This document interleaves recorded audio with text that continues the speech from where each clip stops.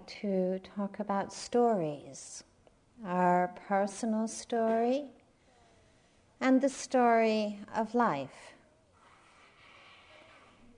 Stories have a powerful influence in our lives, from the fairy tales that we're enthralled with as children, to the stories we read and listen to about heroes and heroines, to the great spiritual stories and myths, which are teaching vehicles in every spiritual tradition. Stories have the power to kindle a spark in our imagination. Stories also have the power to connect us with other people and to remind us how very timeless and universal is the search to go beyond conflict and isolation and fear, and how very universal is the search to find joy and communion and wisdom. The simple and stark truth of any great story opens us and shows us the way in which heartbreak and connection, grief and joy, the doubt and courage, that they're not the personal territory of any of us.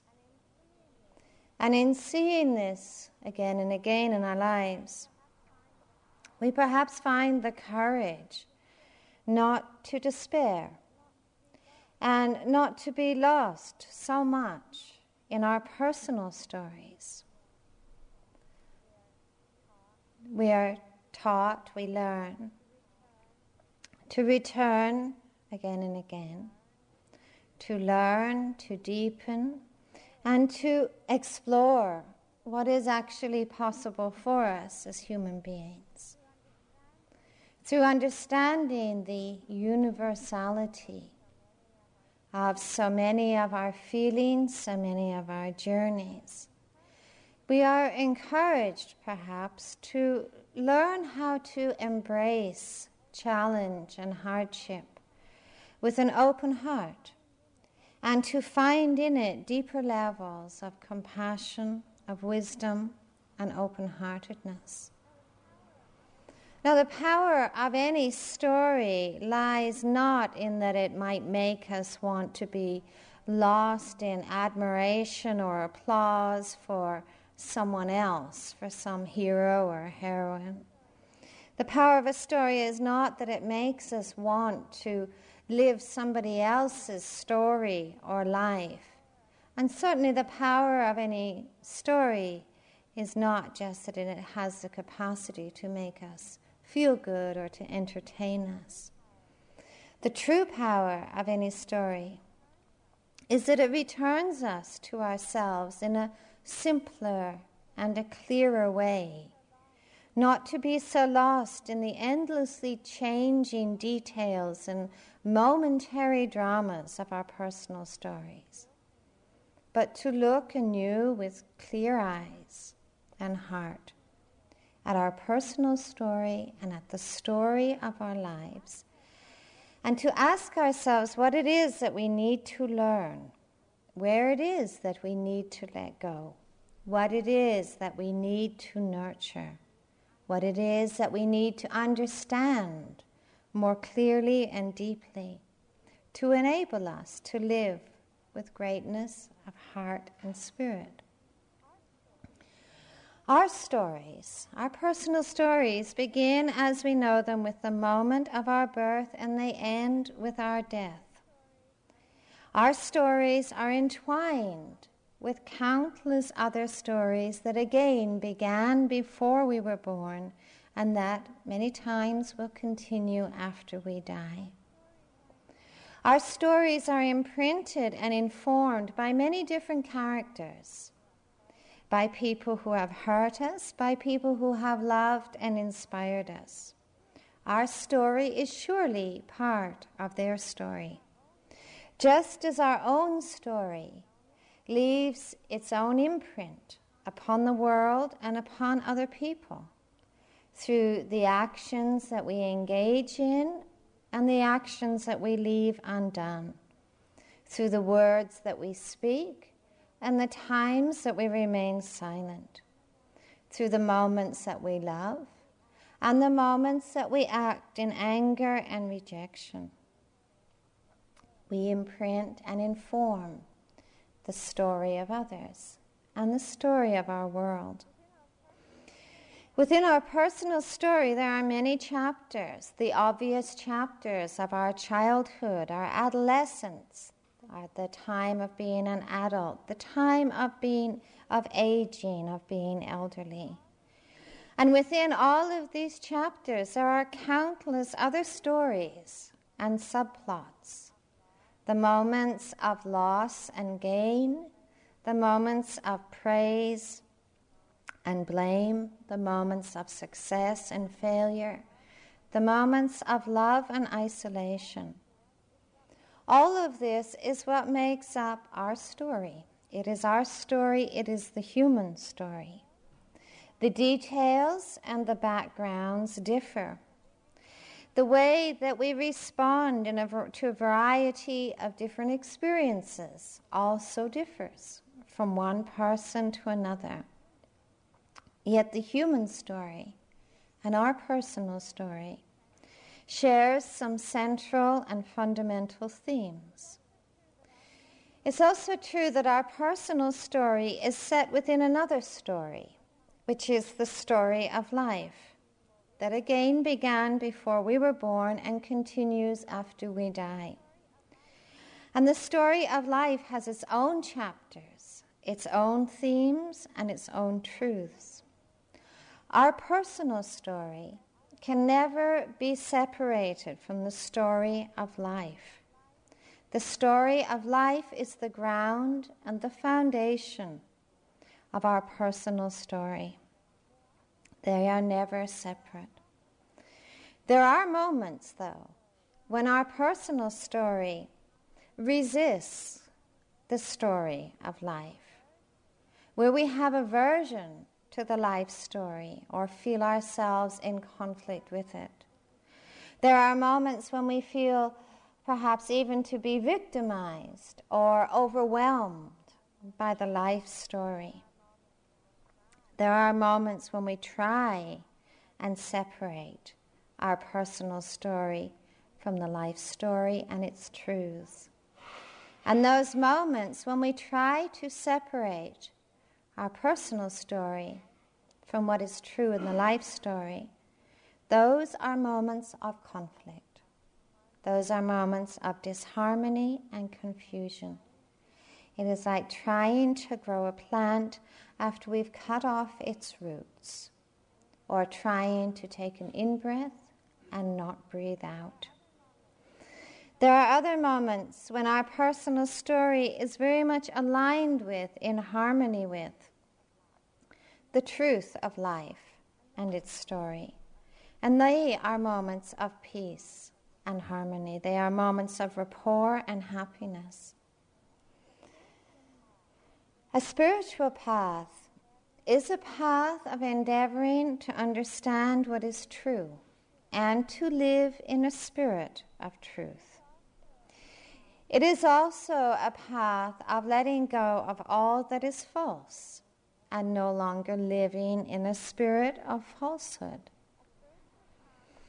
A spiritual path is a path of exploring our story and exploring the life story and discovering where it is that there is harmony and where it is that there is separation.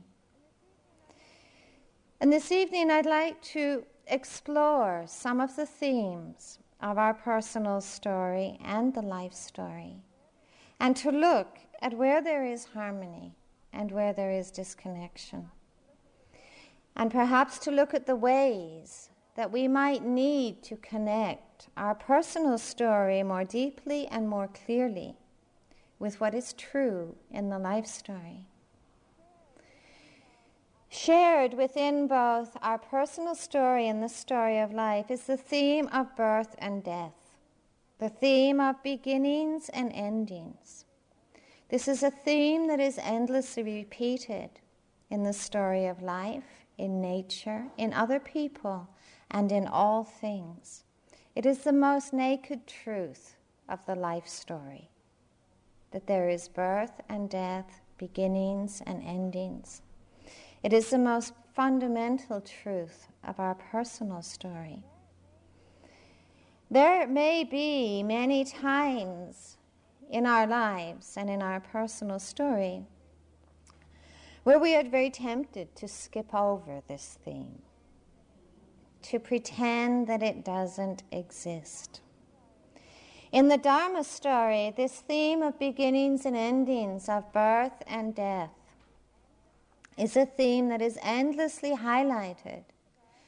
In the story of Siddhartha, death was one of the 4 heavenly messengers that Siddhartha encountered in his first journey outside of the palace. Death was one of the heavenly messengers that inspired Siddhartha to set out on a journey of exploration. In the Buddhist tradition, the reflection upon death is considered to be one of the most important reflections that actually turns the mind and heart towards understanding and towards wisdom. Within the Buddhist tradition, there are some what we might consider strange practices that highlight this perception and this understanding of death. And to us, we think that they're strange because we live in a culture, of course, that's not very welcoming of dying. And live in a culture often where we attempt to practice immortality. One of the traditions of Buddhism is to encourage people to go and meditate in cemeteries. I mean, that sounds pretty weird, you know. I mean, it's been done over centuries to go and meditate in burial grounds. Another of the reflections in the Buddhist tradition is to reflect upon the disintegration of the body. You know, to look at the body in terms of its 32 constituent parts, you know, very few of which are pleasant. And to just stay with that reflection. And I think sometimes we listen to those kind of teachings and those meditations and we think, boy, they're really morbid, you know, and I think especially more lately in our culture, you know, there is more of an inclination towards celebrating the body and respecting the body and all of those things which are really very wonderful and very necessary, which at times perhaps seem very incompatible with these teachings that ask us to look upon how this body has started to dissolve from the moment that it appeared. But these meditations in the Buddhist tradition are not encouraged in order to cultivate a sense of aversion for the body. That is a misunderstanding of these teachings. These teachings and reflections are encouraged within the Buddhist tradition in order to bring forth in the light of those reflections a sense of urgency and passion for our own journey of understanding, so that death doesn't come like a thief, as if it doesn't happen to us. There's the encouragement through those meditations to seek for what is called in this tradition the deathless and the unborn. Ramakrishna once said, bodies are like pillowcases. They put them on and they drop off. In the Tibetan tradition, there is the encouragement to do this reflection, which sounds pretty outlandish, where you visualize and reflect upon the life of a blind tortoise who lives at the bottom of a deep ocean. And on the top of the ocean there floats a golden ring. And once every 500 years or 500 centuries or whatever it is, this blind tortoise comes to the surface of the ocean. And what are its chances of putting its head through the golden ring? Quite small, you would think. So too is it so rare that we have the capacity to be born in this life with the capacity to understand, with the freedom to understand, with the capacity to discover wisdom and liberation. And it doesn't take a whole lot of reflection to see how true that is in our world. Sometimes I am personally filled with a tremendous sense of gratitude to be able to do this, aware of, in different cultures I've been in, how much of life is dedicated to just staying alive, to just having enough to eat, to just looking for shelter, to just avoiding danger, to just staying away from harm. And to be able to be here is a tremendous gift. It is the only place in this life with this capacity that there is the possibility of awakening and possibility of freedom. Plato once said, "True seekers are always occupied in the practice of dying."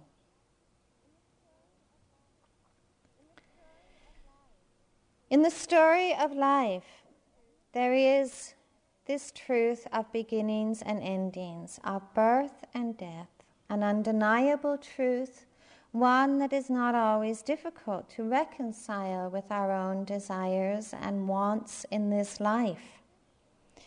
And yet our resistance to this undeniable truth brings heartbreak. Ali once said, "It is astonishing that anyone, even while seeing others die all around, should forget death." Many times we forget death. It is a truth. It is equally true that the moment of our death is unpredictable and is unknown to us. Some of you may have been here on the retreat that I taught this springtime and perhaps remember that we had someone who was a woman who was a practice leader, a long-time friend and yogi, who before leaving the retreat spoke to me about her excitement of traveling across America this summer on a bicycle, a new adventure. That was what she said to me when she left the retreat. 2 weeks later, she was told she was dying. This is a truth we struggle with. We don't always welcome it. We don't always want to know this. Yet the underlying teaching of dying, the actuality of death, the lesson that it offers us, is to endlessly encourage us that the truth about dying is also the truth about living. It is the truth about our lives. Just as the moment of our death is unknown and unpredictable to us, so too are all of the moments in our lives. None of us can truly predict what the next moment will bring. None of us can guarantee what challenges or joys life will bring to us. None of us, through dreaming, through hoarding, through strategies, can armor ourselves against the inevitable changes that will occur in our lives. Impermanence, change. These are the ongoing themes of the life story. Sometimes we welcome these themes in moments of distress, in moments of elation and excitement and pleasure. We tend to suffer immense and deep cases of amnesia.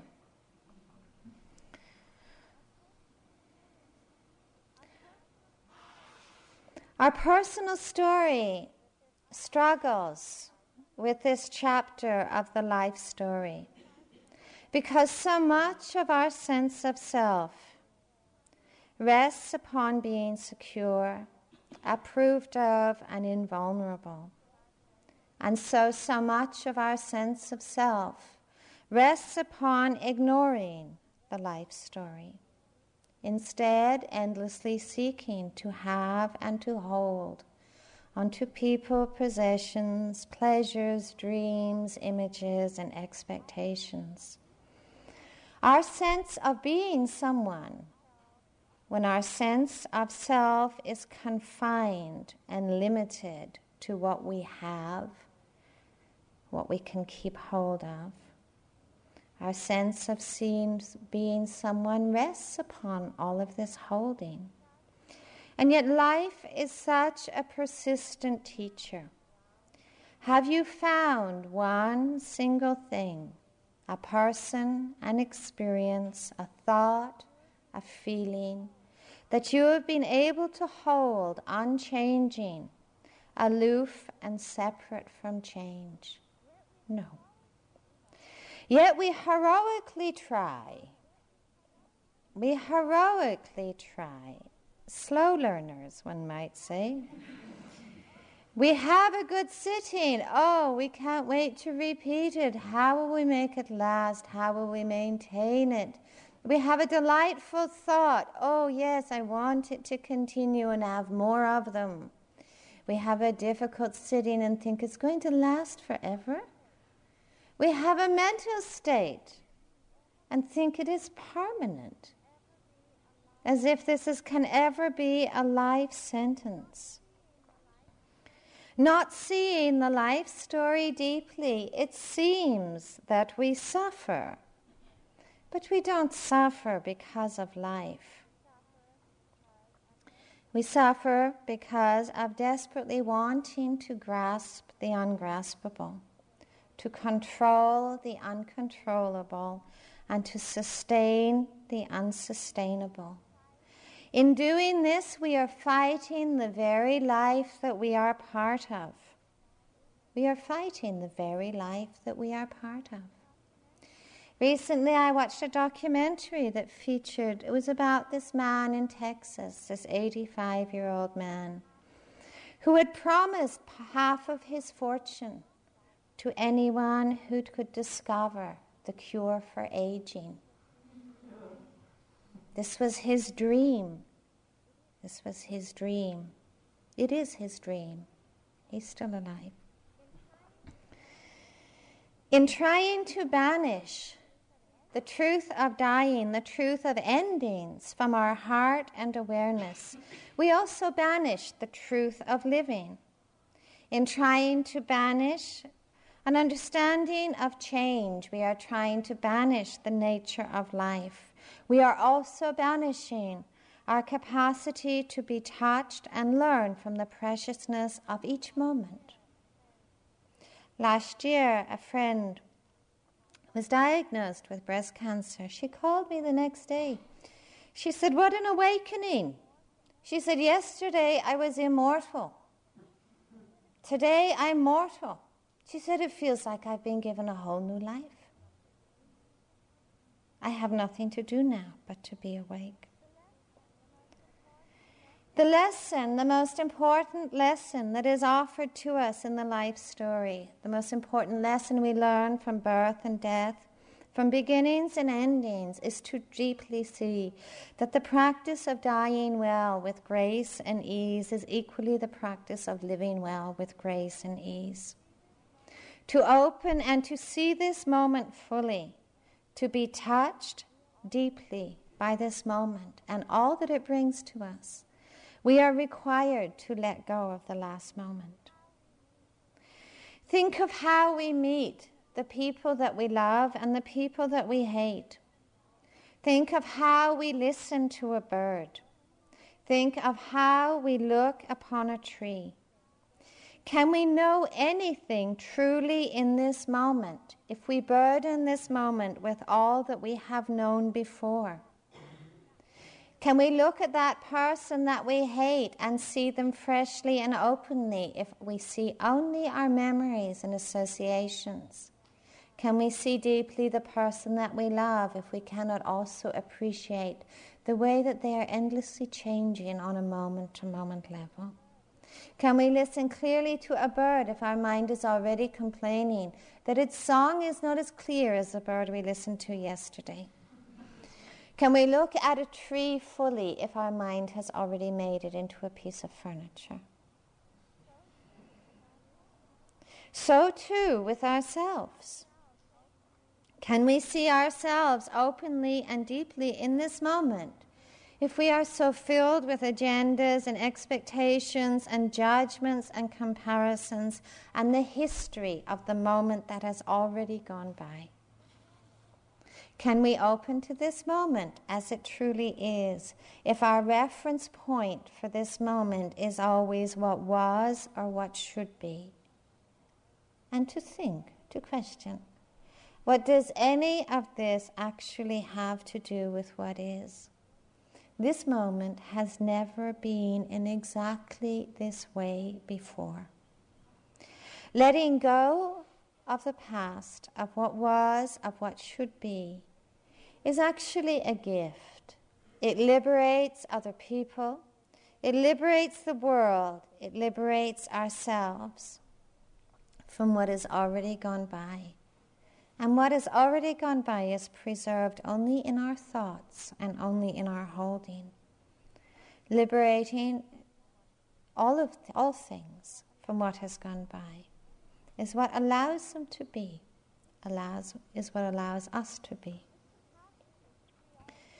This capacity to see all things anew is really what this practice is about. The capacity to see all things anew, to see ourselves anew, to enter into each moment like a visitor, like the first time.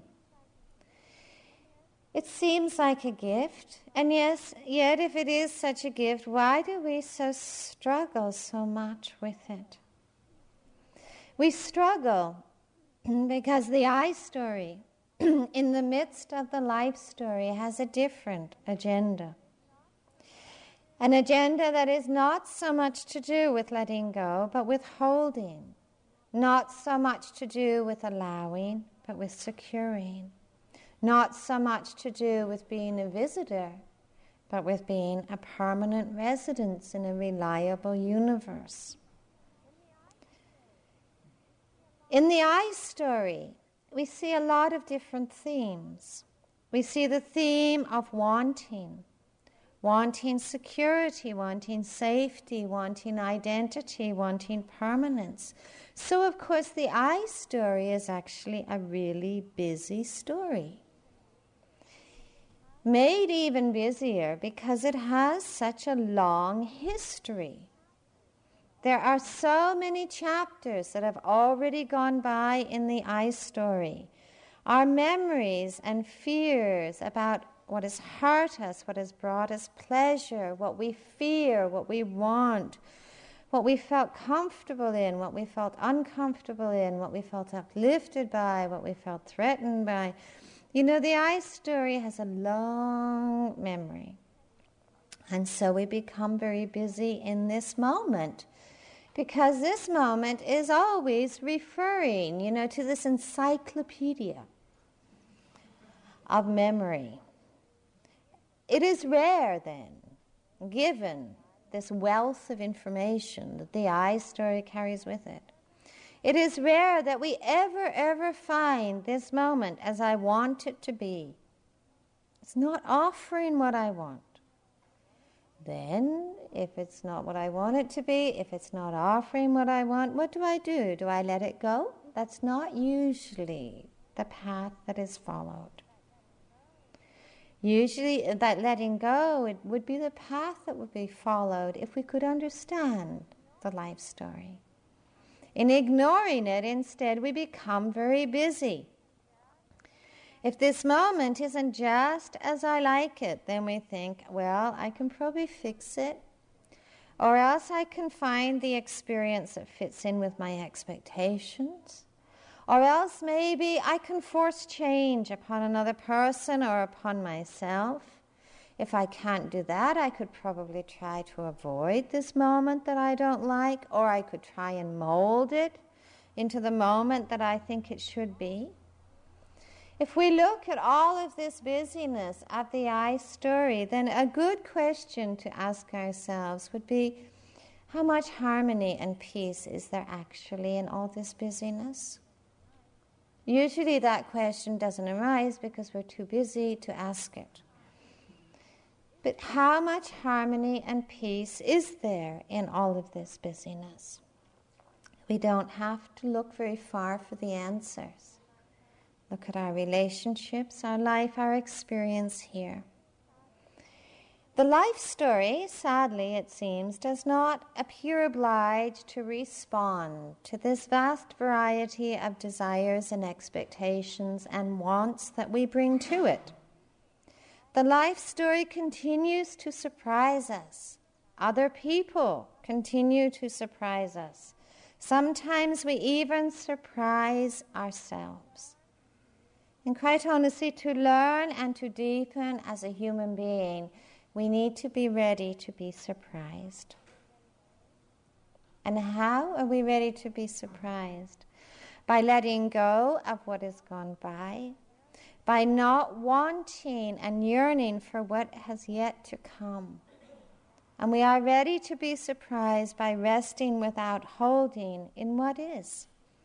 This is peace. This is harmony. This is not a surrender of effort or vision or direction or commitment. It is a surrender of separation and a surrender of the gulf of suffering that lies between what is and what should be, between what is and what might be or what was.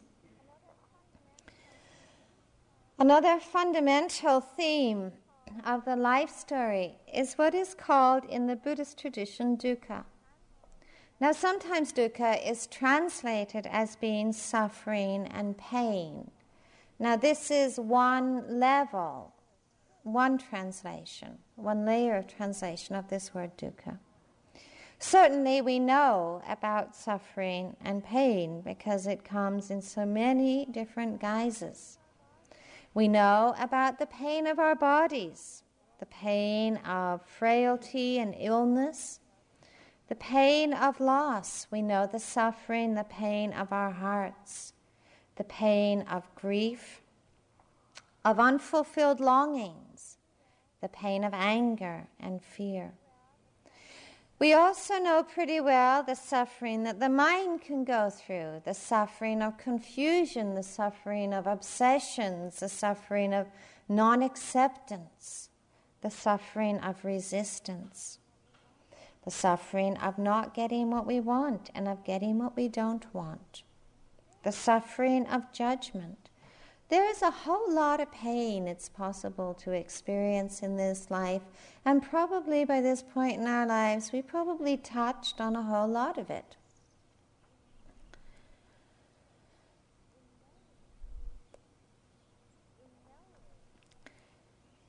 In knowing pain and in knowing suffering sometimes deeply, sometimes we also come to fear suffering very deeply.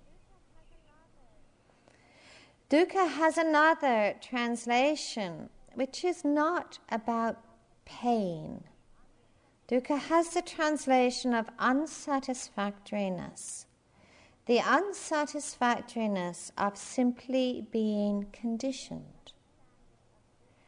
Now this understanding of dukkha applies not only to that which is painful, but also to that which is pleasant. This translation of dukkha, of unsatisfactoriness, which is very primary in this teaching, is neither positive or negative. It is simply seeing into the nature of conditioned phenomena. Unsatisfactory is gain as well as loss, is excitement as well as despair, is elation as well as depression, is praise as well as blame.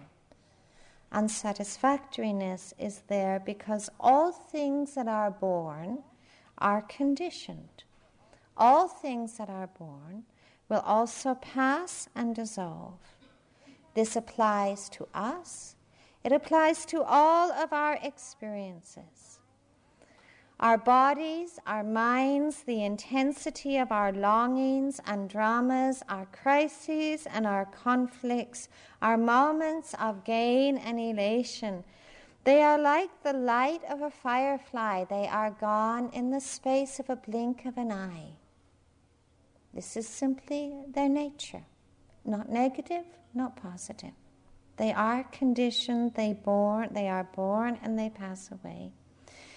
Because all conditioned phenomena are impermanent, appearing and disappearing, they are empty of substantiality. They cannot be grasped.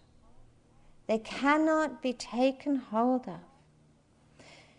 Because all conditioned phenomena are impermanent and fleeting, the heart cannot find any lasting peace, no lasting liberation within the world of conditioned phenomena.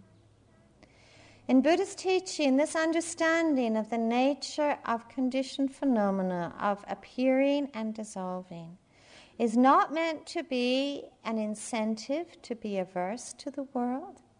Neither is it meant to be an incentive to grasp and to hold more. It's not meant to be an incentive to try and make the imperfect perfect. It is meant to be an incentive to seek for grace and wisdom, to seek for that which is unconditioned, to seek for that which is called in the Buddhist tradition the timeless and the deathless, to seek for the radiant, the luminous, and the limitless. In our life story, we know suffering. Sometimes our experience of it means that we want to avoid it or fix it or to deny it, but not always to understand it deeply. But I think we do need to understand that none of our strategies of avoidance or denial can ever be more than temporary solutions for the unpleasant. Our bodies, our minds, our personal world are our constant companions in this life. They bring with them the capacity for immense confusion and pain. They equally bring with them the capacity for profound peace and wisdom, and for understanding that is liberating. In California, I saw a t-shirt that said, "Suffering is optional." And to some extent, this is true. It is true that much suffering is born of patterns of confusion, that much suffering is born of misunderstanding, of patterns of confusion.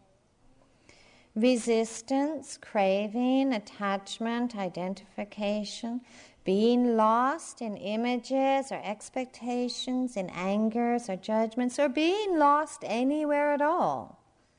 Suffering follows all of these patterns of confusion just as night follows day. And we don't need to look very far in our experience to understand this. It is also true that these patterns of confusion are not necessary. They are not intrinsic to being human. And because the patterns of suffering and patterns of confusion are not necessary, neither is suffering necessary. Neither is the suffering that comes with it. Awareness introduces us to a way of being in which we no longer feel bound to follow these patterns of confusion. Awareness introduces us to a way of seeing in which we begin to see new pathways, new possibilities in our lives, in our being, in our relationships, in which we are open to the possibility of making wise choices, of letting go, of fostering, and learning the art of acceptance, of equanimity, of letting go, of peace. And I can almost guarantee that the clarity that can be born of this practice will actually liberate all of us from a whole range of these patterns of confusion and suffering.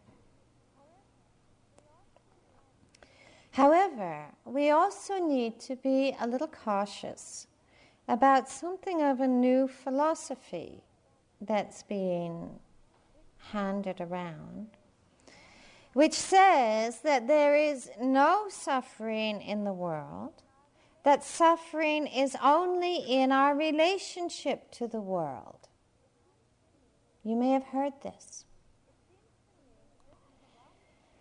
it seems to me that this philosophy can be an invitation to a whole lot more judgment. That says, oh, I have pain in my life and I have conflict in my life, and if I was more accepting, more generous, more loving, more compassionate, more open, more wise, then I wouldn't have this suffering. Sometimes, too, this philosophy is an invitation, it seems to me, to yet more endeavors to fix and to perfect and towards an exaggerated sense of responsibility. In many ways, it is true to say that there is a whole ocean of suffering that lies in unclear and unwelcome relationships to life. That there's an ocean of suffering that is born of likes and dislikes and preferences. And that in letting go of likes and dislikes and preferences and all of these things of the mind and heart, we also let go of much suffering because we let go of the mechanisms of suffering. And we come to deeper levels of acceptance and forgiveness and wakefulness that transforms, it does transform, our relationship to events, to experiences, to circumstances, to people, and to ourselves. Transforms us in ways so that we relate to events and circumstances that we've previously found crippling or overwhelming. We suddenly find there is equanimity, there is balance, there is steadiness, there is understanding. So that is one level of transformation, and that is one level of change that comes.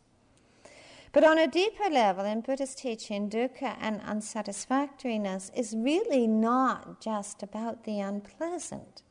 It's not just about the events or the circumstances or the experiences in our lives, nor is dukkha or unsatisfactory just about our personal relationship to them. Dukkha unsatisfactoriness is instead seen to be the nature of conditioning, the nature of being conditioned. And that dukkha is the experience of believing ourselves to be only conditioned, to be bound and limited, conditioned by the world of our bodies, our minds, our objects and experiences.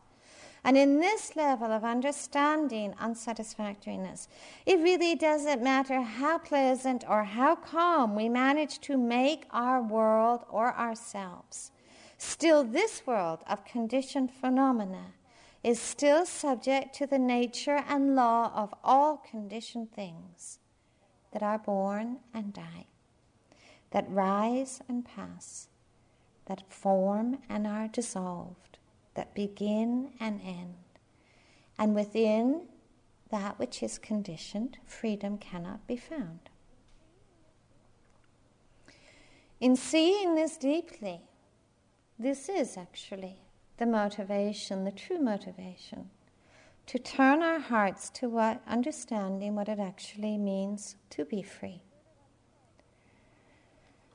The Buddha once said, "There is, disciples, an unborn, unbecome, unmade, unformed.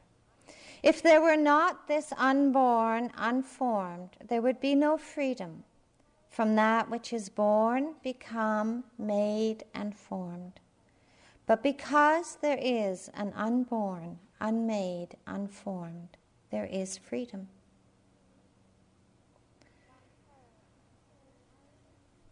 Huang Po put it a little differently in saying our original Buddha nature is in its highest truth devoid of any atom of objectivity. It is void, silent, pure. It is glorious and mysterious, peaceful joy, and that is all. Enter deeply into it by awakening to it yourself. That which is before you is it in all its fullness, utterly complete. In the moment of realization, you will only be realizing the Buddha nature that has been with you all of the time, and you will have added nothing. You will come to look upon all the aeons of work and achievement as no better than unreal actions performed in a dream. It is why the Buddha said, I attained nothing from complete unexcelled enlightenment.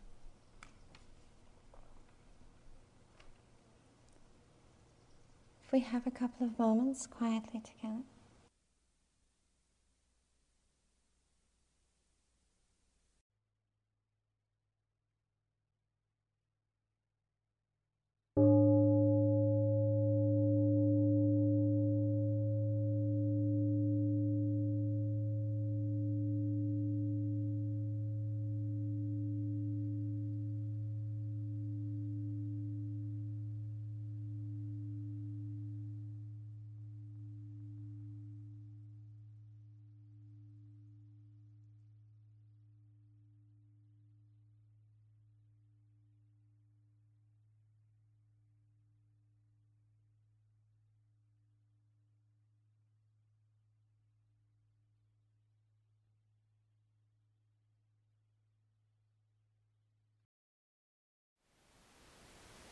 Thank you for listening.